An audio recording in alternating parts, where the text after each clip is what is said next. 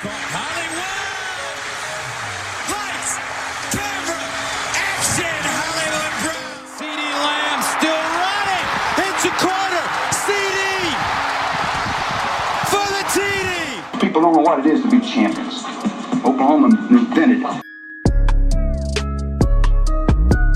We are back on a Tuesday. God, that was probably terrible in a Zoom machine, especially with me on having a mic, which, by the way, people, I think within the next month or so, that will be changing with the way we've done some things behind the scenes. Be able to get me a mic and where Peyton and I both sound nice and pretty, and maybe we can throw Matt a bone as well and get him one and make him also nice and pretty on the Zoom machine. It's a beautiful Tuesday, Peyton Guthrie. It's been 70 degrees at least 10 times in the last 15 days. I'm saying that for no reason at all here in the great state of Oklahoma. And I hope you had a great weekend because this is the first weekend we didn't have a podcast in 2, 3, 4, 5 weeks. You get anything done around the house? Get everything set up there? Oh, I was having a good time. I was helping a friend, dog sitting for a friend. They were running the Dallas Marathon, and they needed someone to watch their pup who's like, 8 weeks old or something like that. So it needs some constant attention. So I spent most of my entire weekend just chasing this little mini golden doodle around the house, making sure it didn't tear up what little furniture I have, making sure that thing didn't get into it too much. Gotta love house sitting, especially dog sitting. It's one of my favorites. This is public, and I do want to remind you guys that we got about a couple more weeks, 3 more weeks of this. If you guys go to Anytime Fitness in Oklahoma City, the one at 519 Northwest 23rd Street, you go there. You want to get your gym membership. You're going to make some New Year's resolutions. You're going to tell yourself that you're going to go work out every day. I did that 2 weeks ago, and then I kicked a football, and I haven't been able to move my right leg since. But you're going to want to go – if you want to go do that, you want to get your gym membership ahead of 2022, go to the Anytime Fitness, 519 Northwest 23rd Street. Make sure to mention Through the Keyhole, Brady Trantham, Matt Burton, Keegan Renault, or Peyton Guthrie. I would have brought Matt Burton in by now, but he told me not to do that because he's doing something else. So we'll just let him join in whenever he is ready to go. Mr. Peyton Guthrie, it's less than, we got 12 hours, now about 11 hours until college football Christmas, you knucklehead. Yeah, I mean, I know Matt's he's working on some high-level detailed stuff for us in the back scenes, trying to bump up our production quality. I really hope he can add in some like the night before Christmas type music right here before we start talking about this. But yeah, I mean, this is it now. This is the biggest. Tomorrow is the 15th, is the biggest day for college football programs to a certain degree in our modern day. Ever since the February signing day has been basically neutered. But tomorrow will be the day that kind of sets the course for OU in the next 2 to 3 years. I mean, it's a transition class, and I wrote in the Monday piece, usually transition classes are in the mid-20s, high 20s, depending on what type of program you are or how smooth of a coaching transition that was. OU right now on 24/7 sitting at 9th. I do expect them to fall back down, probably back closer to 15th after tomorrow as teams get some more recruits and everything. There's just not as many pieces on the board for OU to get on day one with just little time. But Grant being able to kind of rally the troops and get them all the way back up to 9th in a week's time is a testament to OU and potentially, hopefully sows the seed so it won't be this difficult moving forward, because these guys all need to be pretty good starters by year 3 once they enter the program. It has been interesting, especially when you add in the idea that Oklahoma's head coaches, officially announced, by the way, because we recorded a podcast 24 hours after Jeff Lebby was offering players and hadn't been announced as Oklahoma's head coach yet, or not head coach, offensive coordinator quite yet. So let's dive into there first. Let's recap some things. Jeff Lebby officially hired as the offensive coordinator at Oklahoma. They released select statements to the media that asked for a deeper question on Jeff Lebby and his involvement at Baylor. I'm sure when he's back from Ole Miss, which he is coaching Ole Miss through the bowl game down there in Oxford. Good for him. Actually kind of like that. Two ways. Peyton, I'll let you kind of comment on this in just a second. One, it does show that he's committed to Matt Corral. He's committed to those guys on offense, and I think that speaks volumes to him. Two, he is going to get a look at Dave Aranda's defense, which is a weird co-plot of this whole thing, is that he's going to get a 1-year trial run at Dave Aranda, who has given anybody and everybody fits in the Big 12 outside of somehow Iowa State and Waco last year. But regardless of that, the rest of the offensive staff was retained, Peyton. So the offensive staff is intact. You got Jeff Lebby as the offensive coordinator. Cale Gundy is going to be the wide receivers coach. Jaden Gibson mentioned tonight that was the guy that recruited him the most. Bill Bedenbaugh back on the offensive line. DeMarco Murray at running backs. Joe John Finley at tight ends. How we feel about it's about as good as you could have imagined this offensive staff being in. It's a staff offensively. Now, granted, Brent Venables has run the defense. I'm glad that he told us without telling us that. Yeah. But but at the same time, this offensive staff, when you kind of look at the pieces right now, is better than the defensive staff. I think the offensive staff is as best as offensive staff they could have hired out of all the former OU players and / coaches they could have gotten. And that's not meant to be a shot or anything, but it is just a little crazy that basically everyone either played at OU or coached at OU or GA at OU at some point in time. There was some talk of Lodhoy coming back as a GA, the analyst of some sort. OU truly is bringing home everybody to make sure that OU stays fine the rest of the way forward. Some of the stuff I'm looking forward to, Keegan, I know you're breaking it down and have to a certain degree, especially if you guys are following Keegan on Twitter, showing like different clips of the RPOs and stuff like that. It has me a pretty heavy, like a flashback to 2008. Now, obviously they weren't running the RPOs in that way, but the pace of everything, how quickly everybody moves, how there's a lot of flexible positions and things like that. So I think we may be seeing that type of offense kind of brought into the future to a certain degree.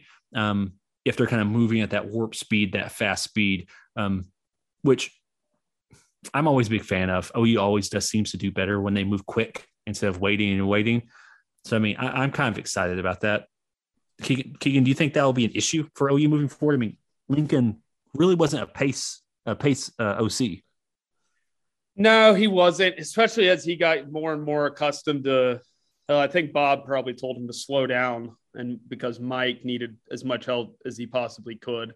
But at the same time, I think that Lincoln, over time, I think valued as getting his quarterback as much time off the play clock to dissect everything that was happening pre-snap, because, every offense is driven pre-snap stuff, Peyton, but it seemed like Lincoln Riley did a really good job giving every quarterback great indicators of what was to come, whether it was motion, whether it was moving formations, making people used to make fun of the Josh Heupel. What was it? The Meerkat offense. The Meerkat offense. Yeah. But at the same time, we're going to dive deeper into the Lebby offense on Thursday after these guys sign, how some of these guys fit in, how Jeff Lebby can, use and get used to and build an offense around the personnel that he has right now at Oklahoma, which is a little bit different than what he's had over the last couple years. We'll dive into it a little bit more there, as well as our first Jeff Lebby video is broken down up on patreon.com/throughthekeyhole. You can get that there, where I dive completely into their matchup against Arkansas, a 3-3-5 flyover. Ian's gonna have to start I'm gonna have to start paying royalties every time I use that, but it's so damn good at this point. He played a Big 12 defense in Arkansas last year, right? Like that's what Barry Odom runs defensively, and they had a really, really good day against an Arkansas defense that did give some people problems. It didn't at other times of the year, didn't. But it's interesting, man. Like I was telling you before I came on, like there are times when everything hit the fan for Ole Miss offensively. and it kind of went full Briles gimmicky, bunch of screens and veer and shoot. But there's times in that Arkansas game, whenever you'll watch it, Peyton, where there is some very innovative NFL translatable pass concepts. It's not just, whenever, when shit hit the fan, I'll just say it like that. There you go. When shit hit the fan, all they did was run a bunch of mesh, a bunch of four vert, and a bunch of just quick slants and stuff like that. Just like what you saw out of the Baylor offense from 2008 to 2016. The run game's more innovative. It's fun. But like I said, we'll take a deeper dive. I want to watch some more games tomorrow, get a better feel for it before I dive completely into it, because the two games I watched were two pretty good football games. So I want to see them against better talent. But to your point, to what you're asking, I think Jeff Lebby can mesh well with this offensive staff.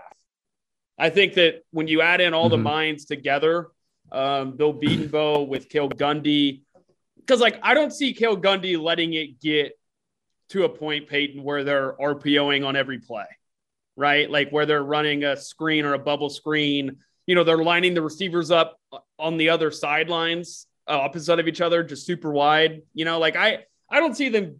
I don't see this offensive staff allowing Jeff Lebby to get there, especially with Beatonbow and especially with Cale Gundy with as much as he's seen.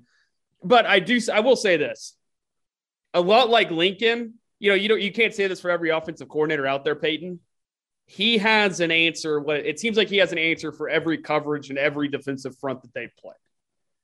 And that speaks. And again, if you can just accomplish that, if you can have answers for what defenses are doing against you, no matter what they run, I think you can have a lot of success, and it allows you to have some, I don't know, it would allows you to have more success, second half, make adjustments, do things like that. Because I know a lot of people look at the 21 season and they're like, Lincoln, everybody caught up to him. Everybody caught up to Lincoln. And I'm like, guys, we have 7 years of football to be able to come out and point to and be like, are we sure someone's figured this guy out quite yet? But at the same time, he got figured out because he wasn't throwing counter punches. I mean, it's kind of a known secret to a certain degree that, his play calling tendencies were studied and analyzed, and a lot of opposing coaches bought that stuff as you should do. You need to figure out it, just like if you're facing a pitcher, what is he going to do at this pitch count or whatever. I don't watch baseball, but what I'm talking about. That stuff was developed, and it's like, hey, this is what Lincoln Riley wants to do when leading by 7 in the third quarter and this type of formation. And apparently the hot news or the rumor or the unspoken secret about it all is that Lincoln just played directly into every one of those tendencies, never swayed off of them this entire year. So hearing that just makes me think, he just was completely checked out to a certain degree, because we've seen Lincoln do something. We're like, why is he doing this? This makes no sense. And then 2 games later, he's showing that look, but he's hitting you with counter punches the entire game, and there's nothing you could do about it. But that just did not happen this year at all. Yeah, it's so weird to think back on it and just be like, because you guys heard me say this. It was like the Iowa State game, he was scheming guys open. The Baylor game, he was still scheming guys open. Yeah. And the Oklahoma State game second half, we're going to dive into that. I have went back and finally watched it, by the way. It took me a couple weeks to cool down from the end of the season. But at the same time, the second half there was pretty bad. It was clear that he had not game planned and watched enough tape, because it wasn't like Oklahoma State did anything that they hadn't shown all year. Anyways, I like this offensive staff. I like whenever you add in the idea that Brent Venables is kind of betting on himself, and we're about to dive into it here in a second.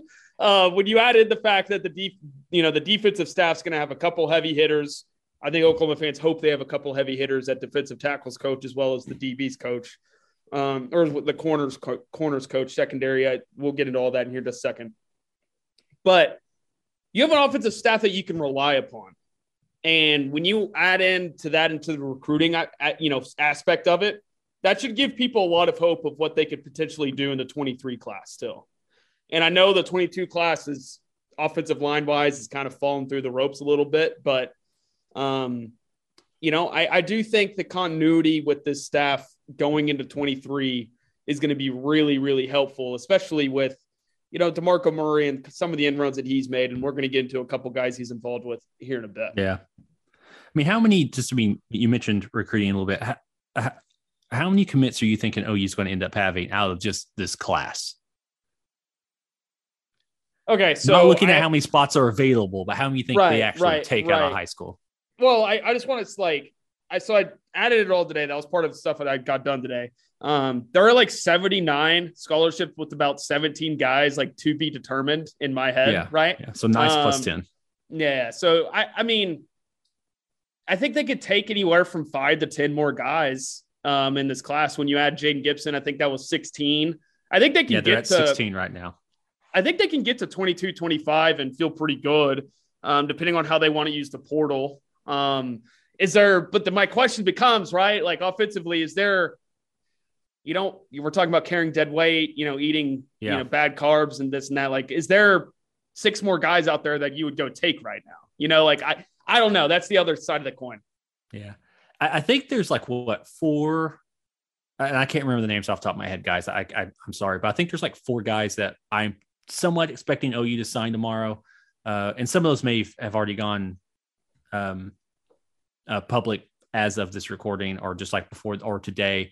But I'm expecting OU to maybe be about 18 to 20 commits total and then just pocket the rest of that stuff for portal stuff. I mean, OU is going to need it or they just hold on to it and, carry that over to 23. And like you said, 23 is the year they have to hit it out of the park. And with this staff coming through and Brent coming through, maybe they're able to do that kind of running, just trying to get like a running start to a certain degree. Okay, let's go to the defense before we get to recruiting. The defensive staff partially filled.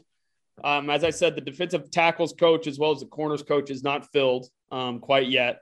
Defensive end official Miguel Chavez, he played at Clemson. I figured this out. I said this wrong on one of the last podcasts, Peyton. He did not play under Brent. He was there the 4 years before Brent got there. But he returned as a defensive analyst, quality, I think, grad assistant, and then it was a quality control coach and the defensive analyst. He's been with Brent, I believe, since 2017 or something along those lines. Some of those, I think that sounds about right. And interesting. Like I get the young energy he's trying to bring. Looks like it's based off everything else that we're about to get into. Mm-hmm. He fits a different age group, relationship type kind of guy. Maybe Miguel Chavez is the nice guy on the staff, on this defensive staff. Maybe that's what this is.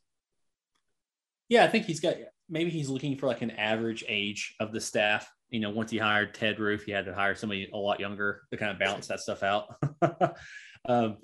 That's not a hire the defensive side of the hires that they've made so far for the most part have been, as you alluded to earlier, Brent's just going to be hands deep in the defense, which he should. It's his area of expertise. I wrote it on the article. I knee-jerk reaction, super hardcore on Ted. I was like, this sucks. This is a bad hire. This is not going to be good. He's just putting a dude in place to be a guy. But Brent's going to be there. I hope he isn't the play caller. I hope he is fully being the head coach of a team. But my assumption is the first year he may be calling plays defensively as well. But, I mean, if you followed me on Twitter, I knee-jerk reacted pretty bad, and I broke down all of his average S&P plus finishes and everything. He's only had one top 20 defense. He's been over that was in 2012 in Penn State. He got fired from Auburn after winning a national championship. It's rough. But if the idea, like I wrote on the Monday post, is that Brent just wants a dude to do whatever he says and make sure stuff's being structured the way he wants as he's trying to be head coach for the rest of the team, but Brent's really doing all the defense, I guess I'm okay with it. I mean, OU was never going to hire a huge hotshot defensive coordinator. Like I was kind of hoping I got Bates, and then it's kind of like, oh, there we go. Hard, a big time defensive line guy. And then maybe as like a DC in like an honorary sense, because Brent's really running it. Instead, they went for like a coach that's not going to instill a bunch, but maybe he was really good, like the managerial stuff of making sure schemes are organized, practices are running the way they need to be ran. And Brent can trust them. I guess we have to trust Brent's vision for the program moving forward. Just, and I'm not overly excited about it, to be honest with you. Okay, let's dive into the other hire real quick before we dive into what you just talked about. Brandon Hall, guy from, I believe he's from the state of Oklahoma. I don't know that to be certain. He's got a lot of roots here. He's been a DC at Broken Arrow High School. He's been a DC at UCO. Peyton, he went to Jacksonville State and tore it up. They were really, really good during his run there. Becomes the DC at Troy. I looked at some of the numbers today. We'll stick to SP Plus, and I think we'll see what the metrics do. We'll see what the metrics do next year. We may have to just stick to that one as the rest of time.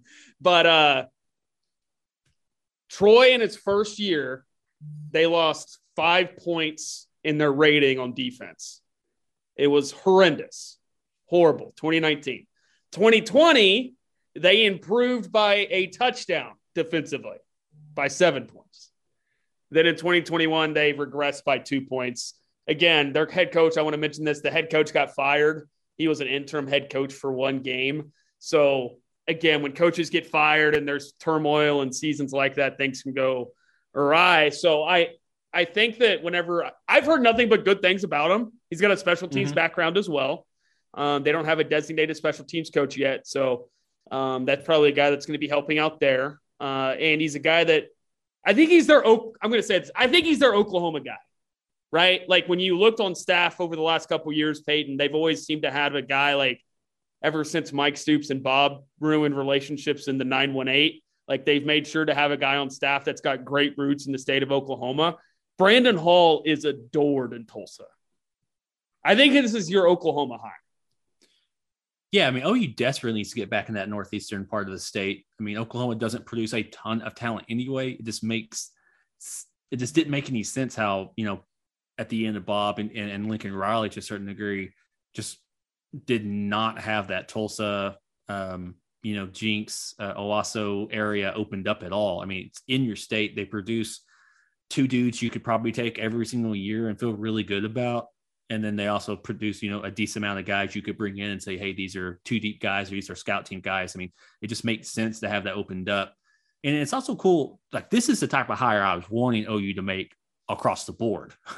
Bringing a guy who's been a defensive coordinator, he's running these plays, he knows what he's doing, and you're able to bring him in as a position coach. I mean, it shows to the level of where OU is and like the type of program OU is.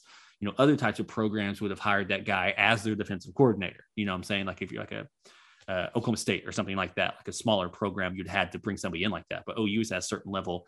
It can cultivate and bring in guys who have coordinator experiences at these smaller levels and bring them in as position coaches. I mean, that type of knowledge and type of wisdom and, experience between, Ted Roof, him, Brent, that whole defensive culture, I think has a chance of being something put together. And it wasn't something that you saw under Grinch. I mean, you had a linebackers coach coaching cornerbacks, and like they weren't all defensive coordinators before and stuff like that. So, I mean, if you look at it from that perspective, those film rooms are going to be pretty in-depth and pretty intensive.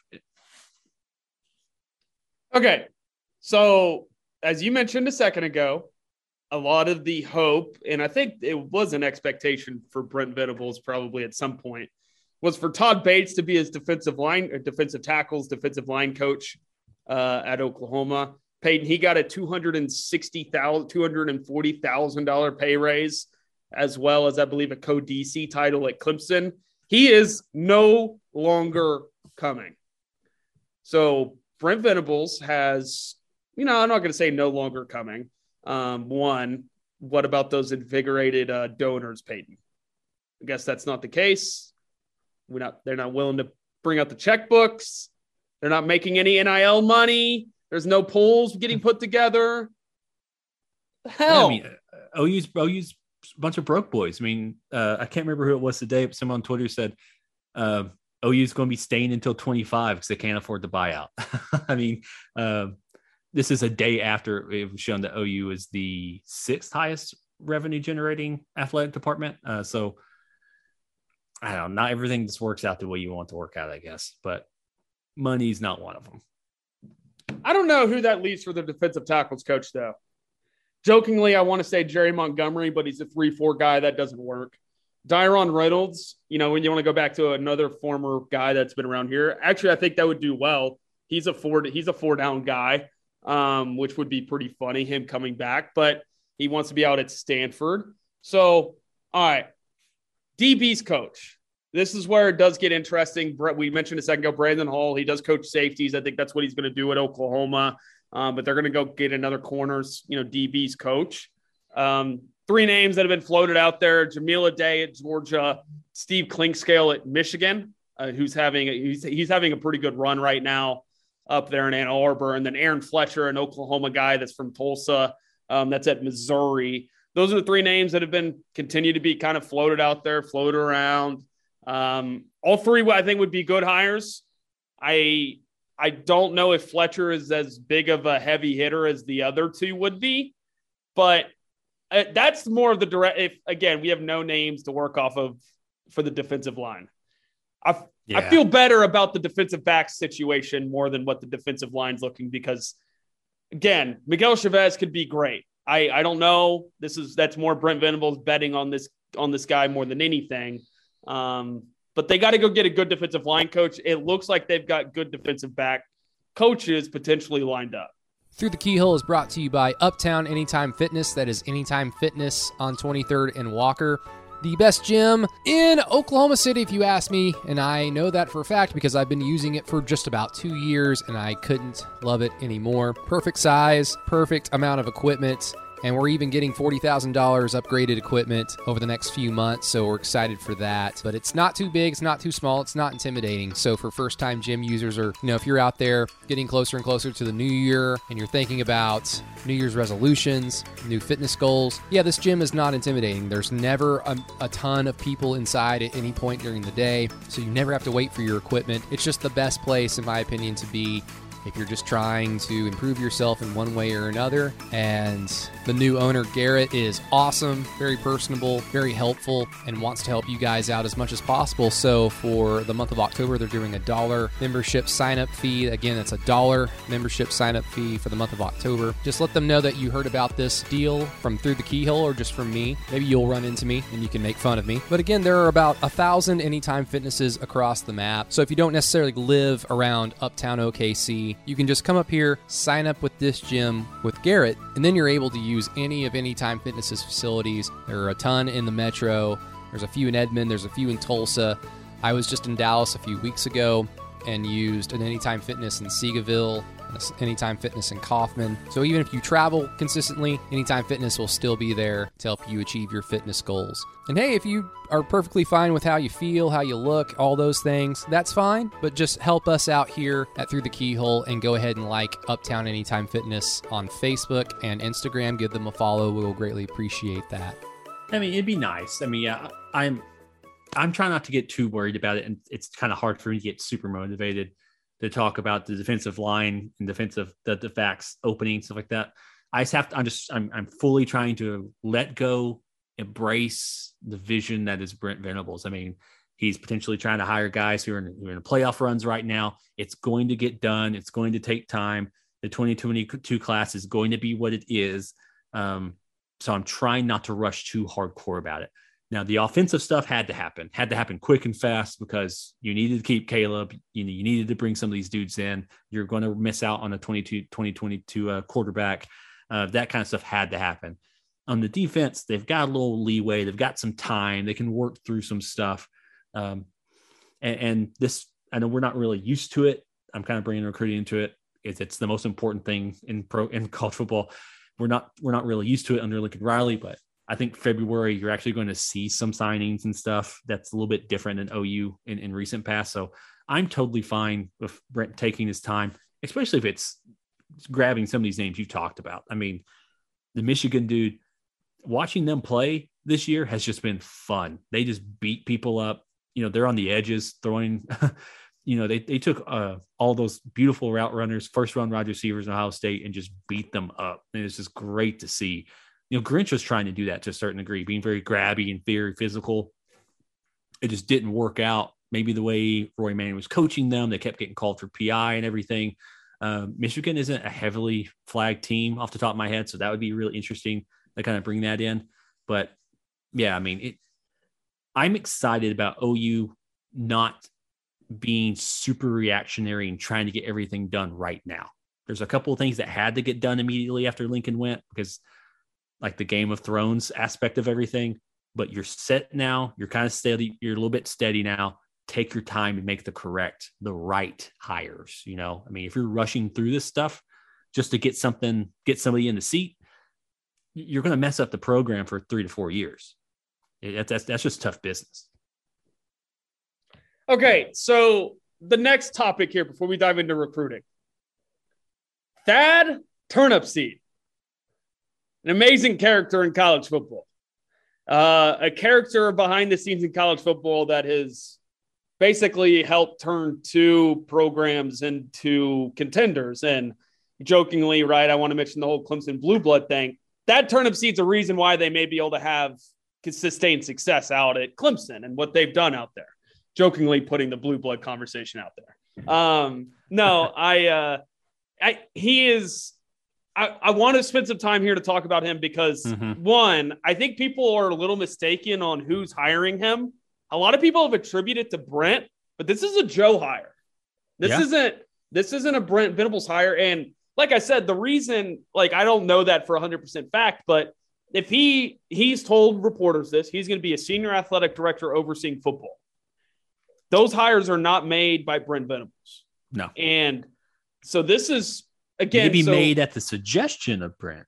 Correct. Okay. So Joe Castiglione spent this summer after the SEC announcement, Peyton, and I think this is, I think you know this, and I don't know if this is well-known knowledge, but he went and traveled to a bunch of different schools. He tweeted about going to see Clemson after he hired Brent Venables, like back in August. That wasn't the only place that he had been. He had been at A&M. He'd been at Clemson. He'd be at other places as well to go see what they've done from a facilities up, you know, what they have from a facility standpoint, what they have from a resources, nutrition, blah, blah, blah, blah, blah, right? So he went and traveled to all these other all these places.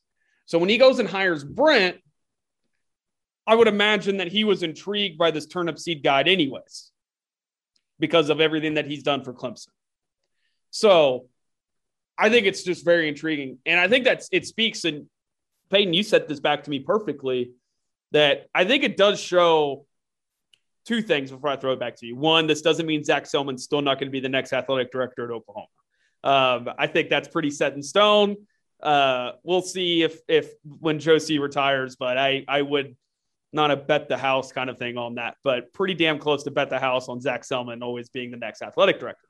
But I think what this does, and you hit the nail on the head perfectly, Joe was probably a little pushy to the idea of Lincoln having autonomy and having a guy that works directly with Joe that does everything that Lincoln says.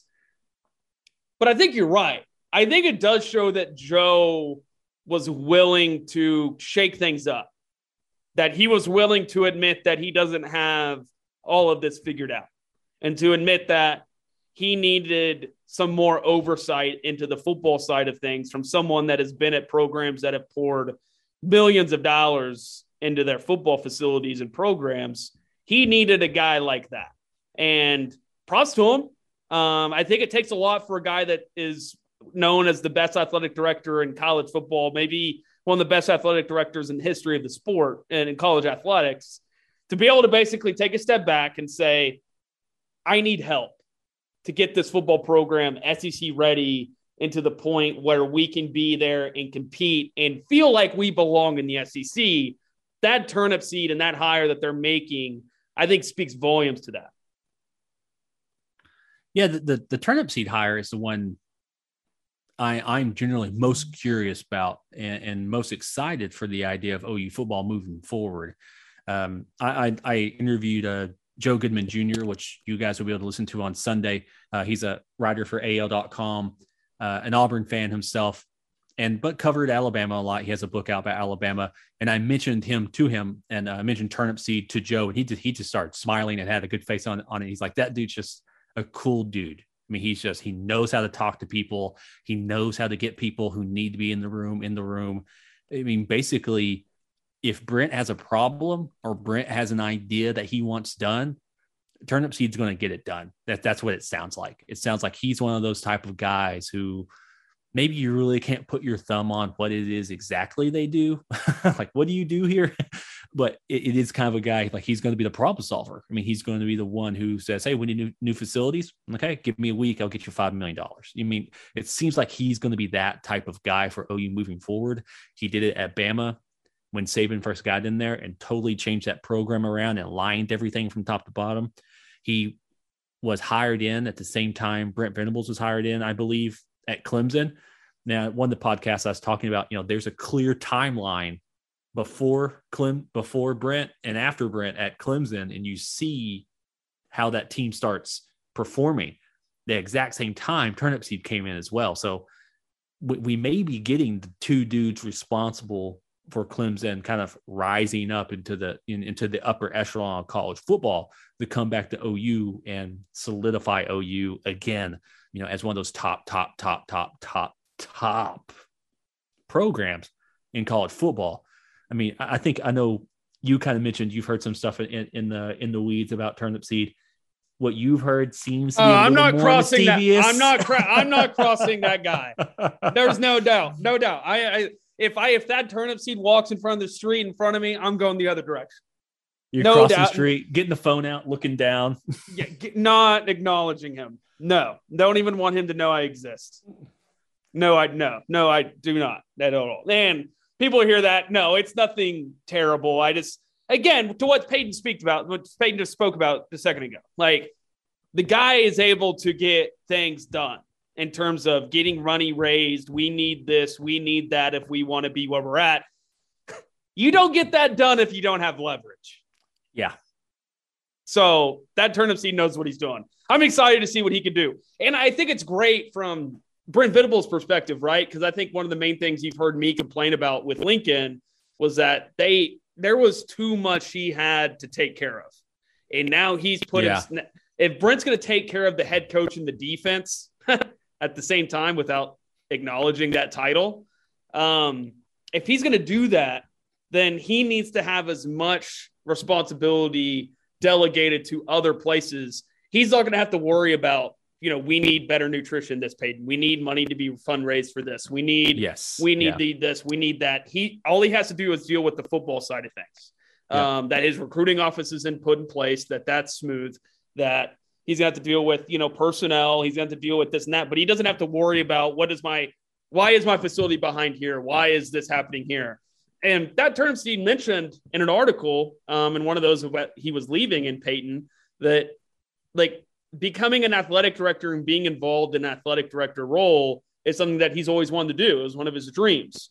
So again, that's a joke. This is Joe Cease. Just as a Joe Castiglione hire with Brent Venables saying, please do this, probably. Yeah. And Joe Cease giving him a shot in an athletic director role for a former construction worker. I don't think this guy's got any athletic director, any athletic department background, by the way. I mean, that's kind of what Joe was saying when I was interviewing about. He's just a guy who can just talk to you, and if you can find someone like that, he's talked about finding people who can communicate from, I mean, he can talk to anybody. He can talk to a frontline person to an executive officer or CEO and still be heard and communicated clearly and effectively across the board. That may sound easy, and there's probably a lot of people listening to me right now thinking, oh yeah, I can just do that. I can talk to anybody.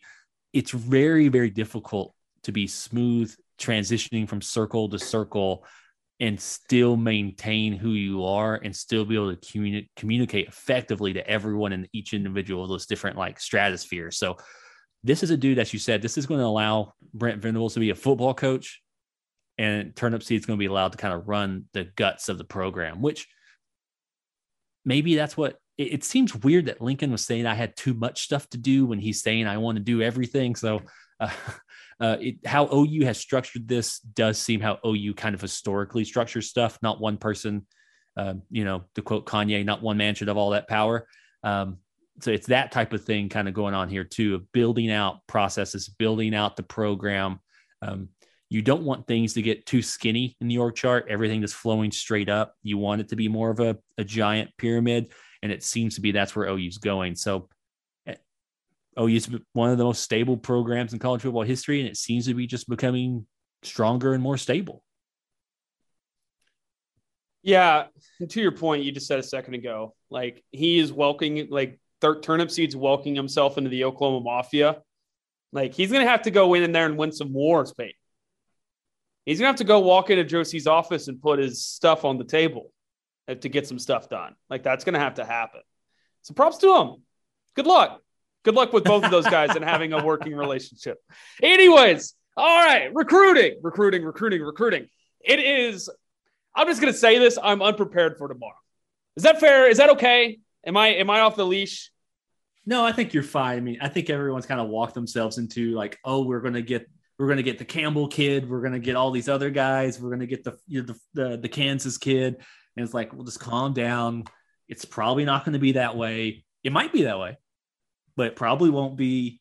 We got people talking about there's a big name surprise that's going to happen tomorrow.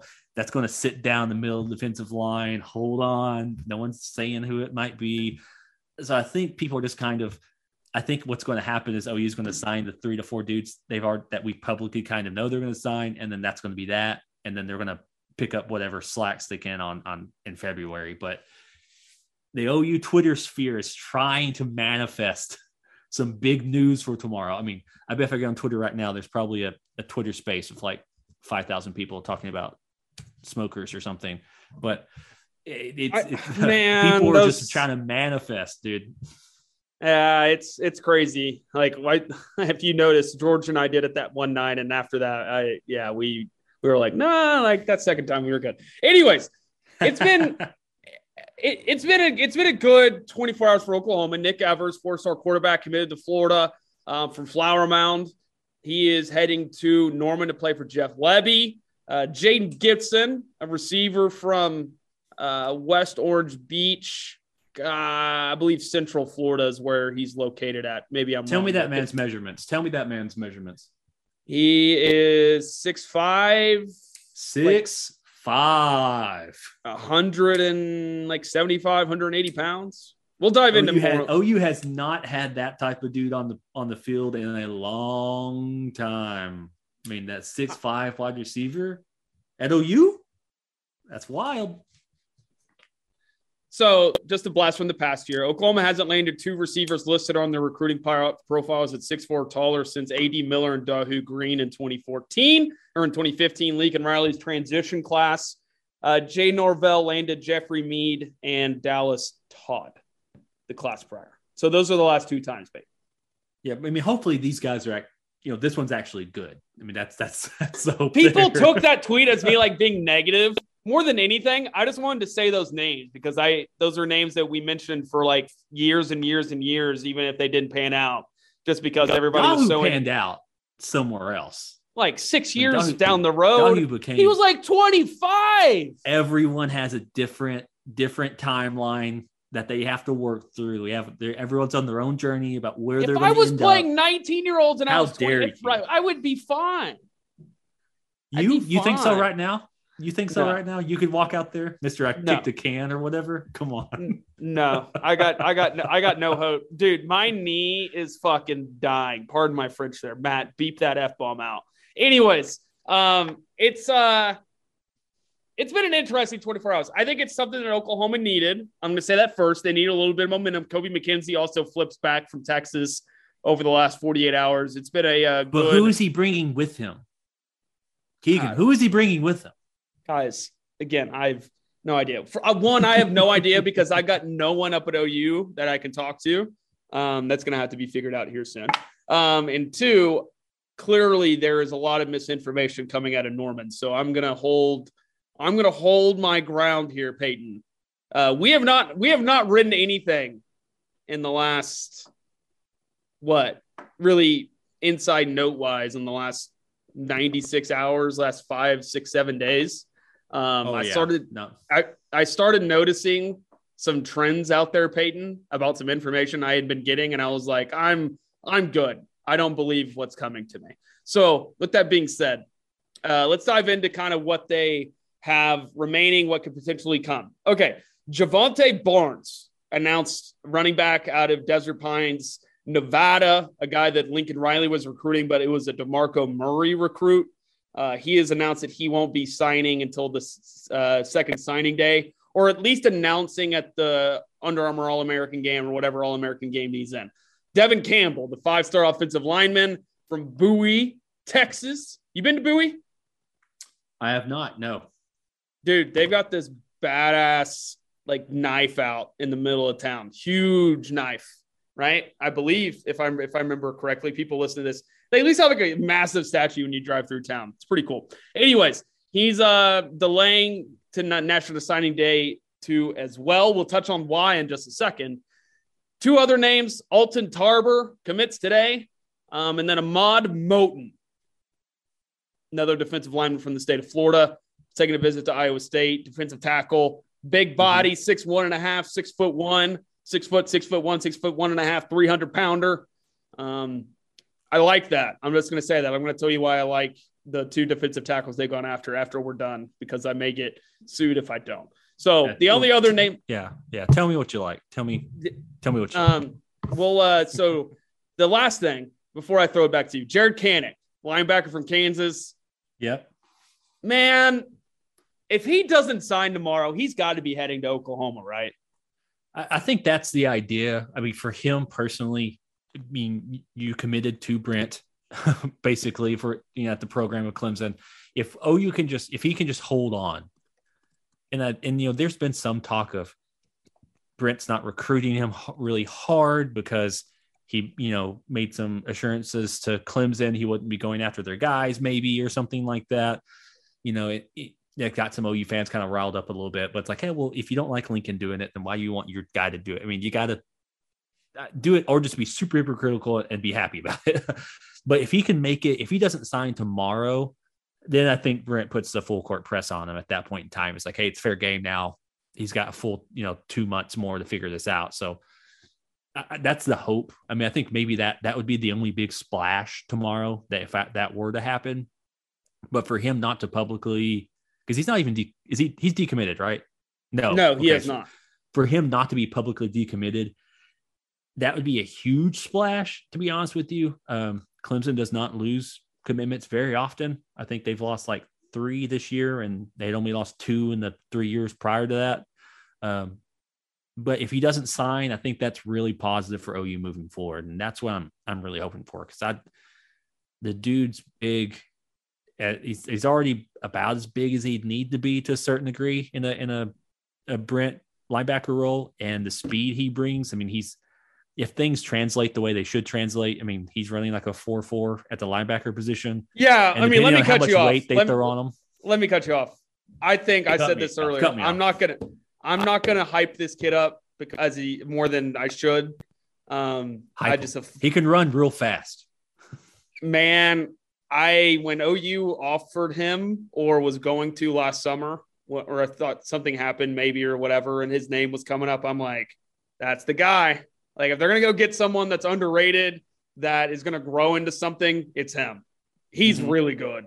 Like, yeah, really, really, really, really good. And so we'll see. If they can do it, I know, again, I have some tweets out there about recruiting and coaching carousel and this and that, and I stick by that. I believe it. I truly do. That's my inner belief. Those are some of those things that I just don't budge from. But at the same time, Peyton, man, when you look at the linebacker room, you look, Danny Sutsman's probably gone after a couple years. Shane Witter's already a couple years in Norman. Some of these guys that are up and coming, Kip Lewis coming in, Kobe McKenzie coming in, you don't want to guarantee, you don't want to guarantee 100% hit rate there, because it's not fair to these coaches. But you get this Kanek kid, because like he can play Mike Peyton. But if someone gets hurt, he can play that Isaiah Simmons position. Like he can do whatever he wants. Oh yeah, for sure. I mean, that's the kind of, I didn't even imagine him at Mike to begin with. I just thought he'd be the Isaiah Simmons position from day one. I mean, with that type of speed and everything. But like you said, we're totally gassing up some kid who may just sign with Clemson tomorrow. So I don't know how much time we want to waste on throwing, clutching our pearls when it comes to recruiting for someone who's not even decommitted yet. Gentry Williams will not sign tomorrow. We'll see how that pans out. I'm going to say something here. Matt's heard me say this. I haven't said this on a podcast. Mhm. Don't get me wrong. He's an elite athlete from Tulsa. I didn't think he was the best player in their defense. And I have a little bit of knowledge to that. Micah T's kid's that's the kid. Yeah.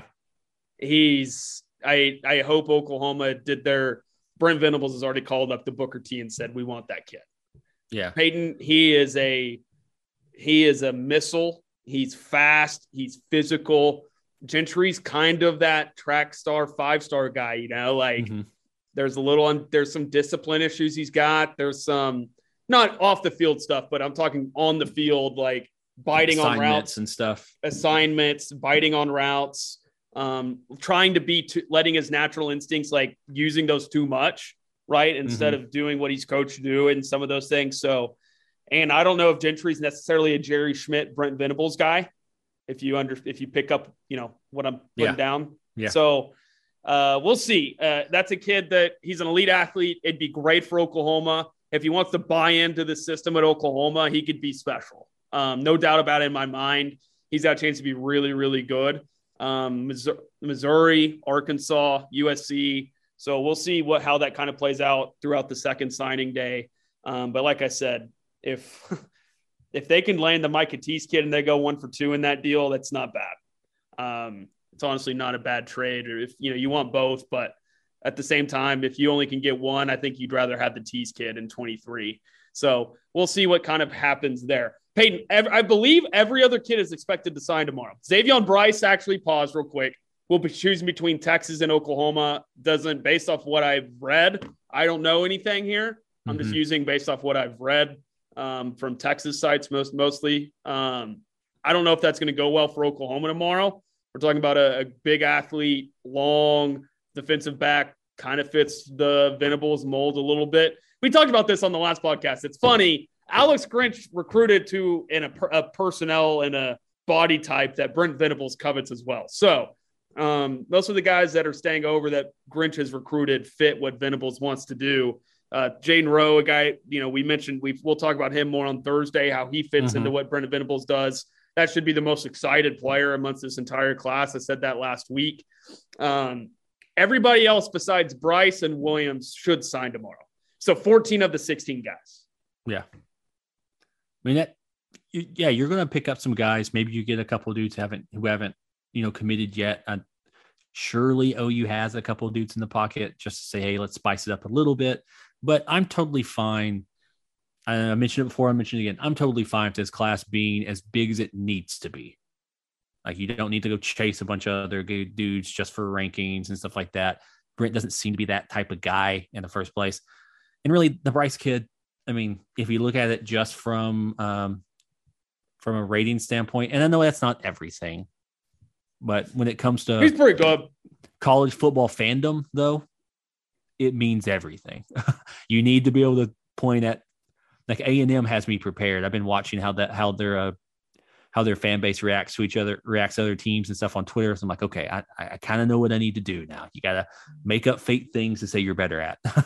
So, he's towards the bottom of that. I mean, it really wouldn't impact the recruiting class all that much.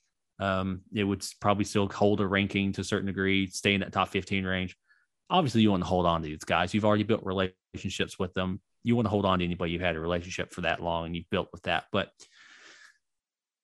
I mean, I'm not going to lose my mind over a 3-star cornerback that you should be able to get somewhere else in the next coming months or through a portal. I mean, Gentry, I know you talked about some other guy. Losing Gentry would suck. Just optically, OU has to show it can pull in 5-star defensive players, has to show it can do it. It has to lock down its 5-star defensive back. They can't keep losing these kids to out-of-state schools. It just can't, especially if OU wants to succeed kind of moving forward. So that one has to happen. Even if Brent's like, he's not going to be the best fit, I don't care. That one has to happen. That's one of the few, like, do it for the eyeballs that I would kind of push back on. As I mentioned, Javonte Barnes, a guy that's going to sign or at least announce here at the end, or at his All-America game, whichever game he's in, or on National Signing Day 2, he will sign. That's a guy Oklahoma will be involved with. Devin Campbell, which is a great transition. So let's start there. Devin Campbell, a guy that will be choosing between Oklahoma and Texas at the end of the day. Peyton, there's been a big hoopla. I guess I'll say that. Hoopla. Hoopla. On the last 48 to 72 hours with what Texas has done on the offensive line. Okay. Let's get this out there. Yep. If Mario Cristobal doesn't leave Oregon, this never happens. These kids picked Oregon over Texas. So, yes, they're going to get $50,000 from the Pancake Factory to go show up at charity events. I also messed that up. Yes, these kids. So the donors are getting their tax write-offs by paying players to go to charities. That's where I messed up. But these kids were going to go to Texas anyways. It's like it's hard to because I don't want to be the actually guy in this one because there's so much hatred back and forth about what's going on with the NIL at Texas. But I don't think money played a factor into those kids going there. And I don't think it will for Devin Campbell either. Yeah. I mean, every school is going to have something about that way, but just as OU in the past, they had Orlando Brown just fall into their laps. I mean, it's going to happen. This time it just happened to be Texas to get these, what is this, a 5-star offensive tackle there? So, I mean, it's going to happen. They lucked out, like you said, from situations that they had no control over. Something else happened, and the butterfly effect, they got the bonus for it. It's still, what am I trying to say here? The hit rate of offensive linemen, just because they signed these guys, these 2 recent ones, doesn't mean that they're going to be good. Now, they very well could be, but if you follow some I'll shout out Ian. I think if this one's public, I apologize, Ian, if you're going to listen to this. I think he's kind of a nerd and kind of annoying about his Texas and Michigan takes, but he does have some good stuff when he says, look at how Michigan built their offensive line. Mainly 3 stars, low 4 stars, and they're able to crush people. Look how Georgia's offensive line's built. I mean, if you don't just sign a bunch of 5-star offensive linemen and trot them out there. Even when OU was winning what's the offensive lineman? Joe Moore Award. Yeah, that one, Joe Moore Award. It wasn't like they're a bunch of 5 stars. It was 3 stars and 4 stars. I mean, offensive linemen grow, and it's really hard to predict if they're going to keep that flexibility as they add that weight, as they start moving stuff around. It's just hard to predict that stuff. But like I just said, learning from the SEC fan bases, if I was a Texas fan right now, I'd be tweeting like mad. It's a different scoreboard out there on the Twitter streets. So be prepared to be big mad tomorrow if OU doesn't pull some stuff off when it comes to Texas fans talking about how great their recruiting class is. But just roll with the punches. OU's going to be fine. It's the best offensive line class that they've signed since 2009. Got to get that out there. I will say, amongst anything, they have to play Alabama next year, Peyton, and OU Texas in the same year. They're going to get their depth. We've seen what happens. I have my expectations, and I've said this from day one. Year one, thought their defense had some nice pieces that were going to graduate. They're going to lose those pieces. That didn't go well. They go 5-7 last year. Their defense is really bad. They obviously now have a top 5 recruiting class, more than likely going to finish with a top 5 recruiting class. But it's usually built through skill guys and fluff, secondary and wide receivers and running backs. Now they've got the quarterback. Now they got the offensive line. I'm not going to pull a Red Dirt Sport. I'm not going to say there's no way that they could screw this up and try to jinx it. But you've only got a hit on 60% of these guys. And you've got Kelvin Banks. I'm not going to sit here and say he's a guarantee guy, but it's pretty damn close. I mean, he's fantastic. He can bend. He's super athletic for his size at 6'6", 6'7". The Cam Williams guy needs some time training. He's 6'6", 360. But Cole Hudson, a guy that Okay, I'm going to touch on the text message I just got in here in a second. Okay, I got to touch on it right now since it's a matter of fact. Okay, have you seen the USC video on Twitter?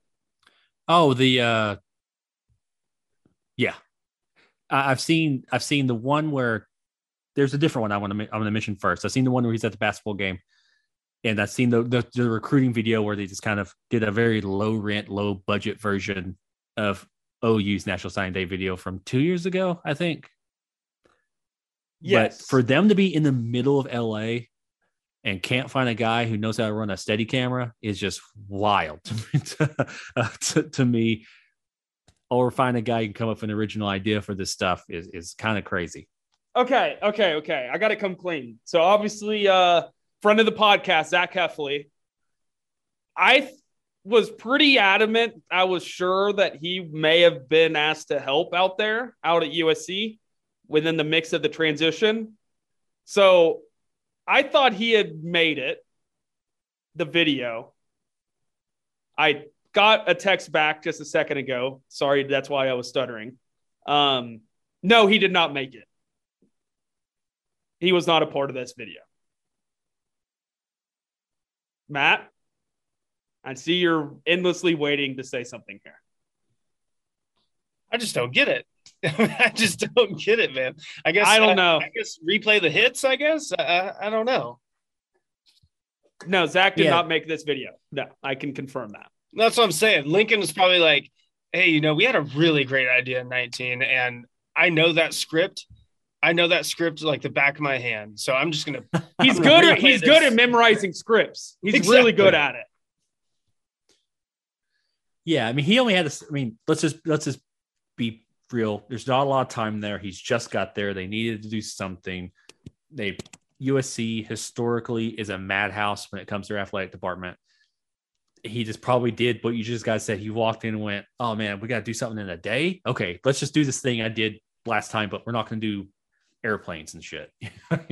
Just like do the car, drive to LA, and we're good to go." I mean, honestly, it was okay. It was shot all right. You get a little insider baseball. I didn't like the mask that they did for the thing being lifted and then you reveal Lincoln again. That type of stuff is usually a little sophomoric when it comes down to editing and sort of post-production stuff. But it's just a complete rerun of stuff. I think we're going to see more and more of Lincoln Riley just rerunning stuff. I mean, coaches just are who they are. I mean, he's going to be doing. The only difference is the effing palm trees.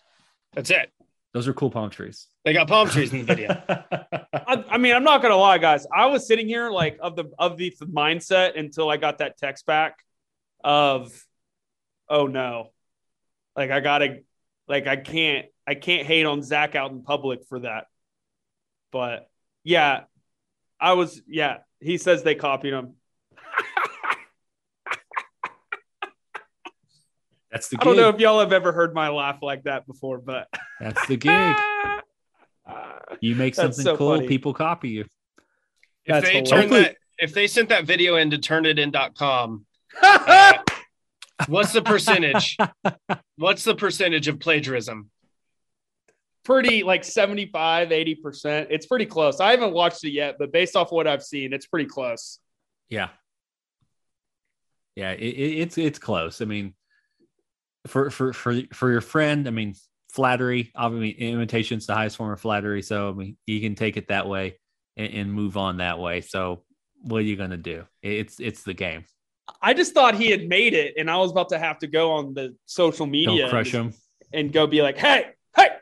No, I'm kidding. That actually may help Oklahoma out because I'm sure he may want to help Oklahoma more now than he did an hour ago. Anyways, do we need to finish anything on the Texas offensive line class? I think we covered it. Like it is different. Before we get out of here, it's a different feel. It's still the same old Texas until things change down there. They've still got some holes, Peyton. Linebacker, they signed a couple guys. Trevel Johnson, that's a guy that I have watched in the past. He's a guy that Oklahoma State was after. I'm just going to say this. Whenever Oklahoma State was after him, I was like, okay, Oklahoma State found another freaking linebacker that can play. So he's a pretty good player. But they still have some holes in the secondary, as we found out, though we kind of knew that. Defensive line-wise, they've got a couple good players. Chris Ross, I know he's only a 3-star now. He's still a good player. Jeray Bledsoe is a guy that Oklahoma and Calvin Thibodeau were after. He's a pretty good player. We'll see. We'll spend a lot more time Thursday on the National Signing Day recap podcast. I am getting some feedback here. I think it's my internet connection for some reason up at the studio. So we'll get out of here. But Matt, thanks for getting the intro done during your time. Appreciate it. Did that. Got a little interview that Peyton did. Got that up and ready, scheduled to go out. So be on the lookout for that. Sweet. And Peyton Guthrie got a cool interview from Joseph Goodman Jr. of Alabama.com, a guy that I've followed for quite a while. We've been following each other since this college football season started. I've enjoyed his work. It's definitely columnist work.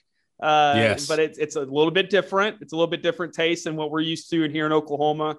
Trammell will go after next sometimes, but not like this cat will with either Auburn or Bama. So credit to him. He's a good guy. It'll be a really good listen. Talking about Thad Turnipseed, his role at Alabama, Brent Venables, and the opportunity that he had at Auburn.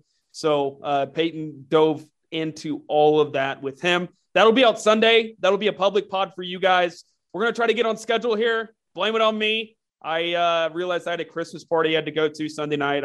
Sorry, Peyton. Oh, no, it's fine. I was going to tell everyone I'll be doing some more interview style podcasts. I've got some more lined up just to give us some flexibility during the holiday times. I mean, I know everyone here listening is going to be traveling. They got family stuff. They have to get ready. They'll be shopping. We've got the same things to do. So this week and next week, I'm recording some stuff we can put in the bank.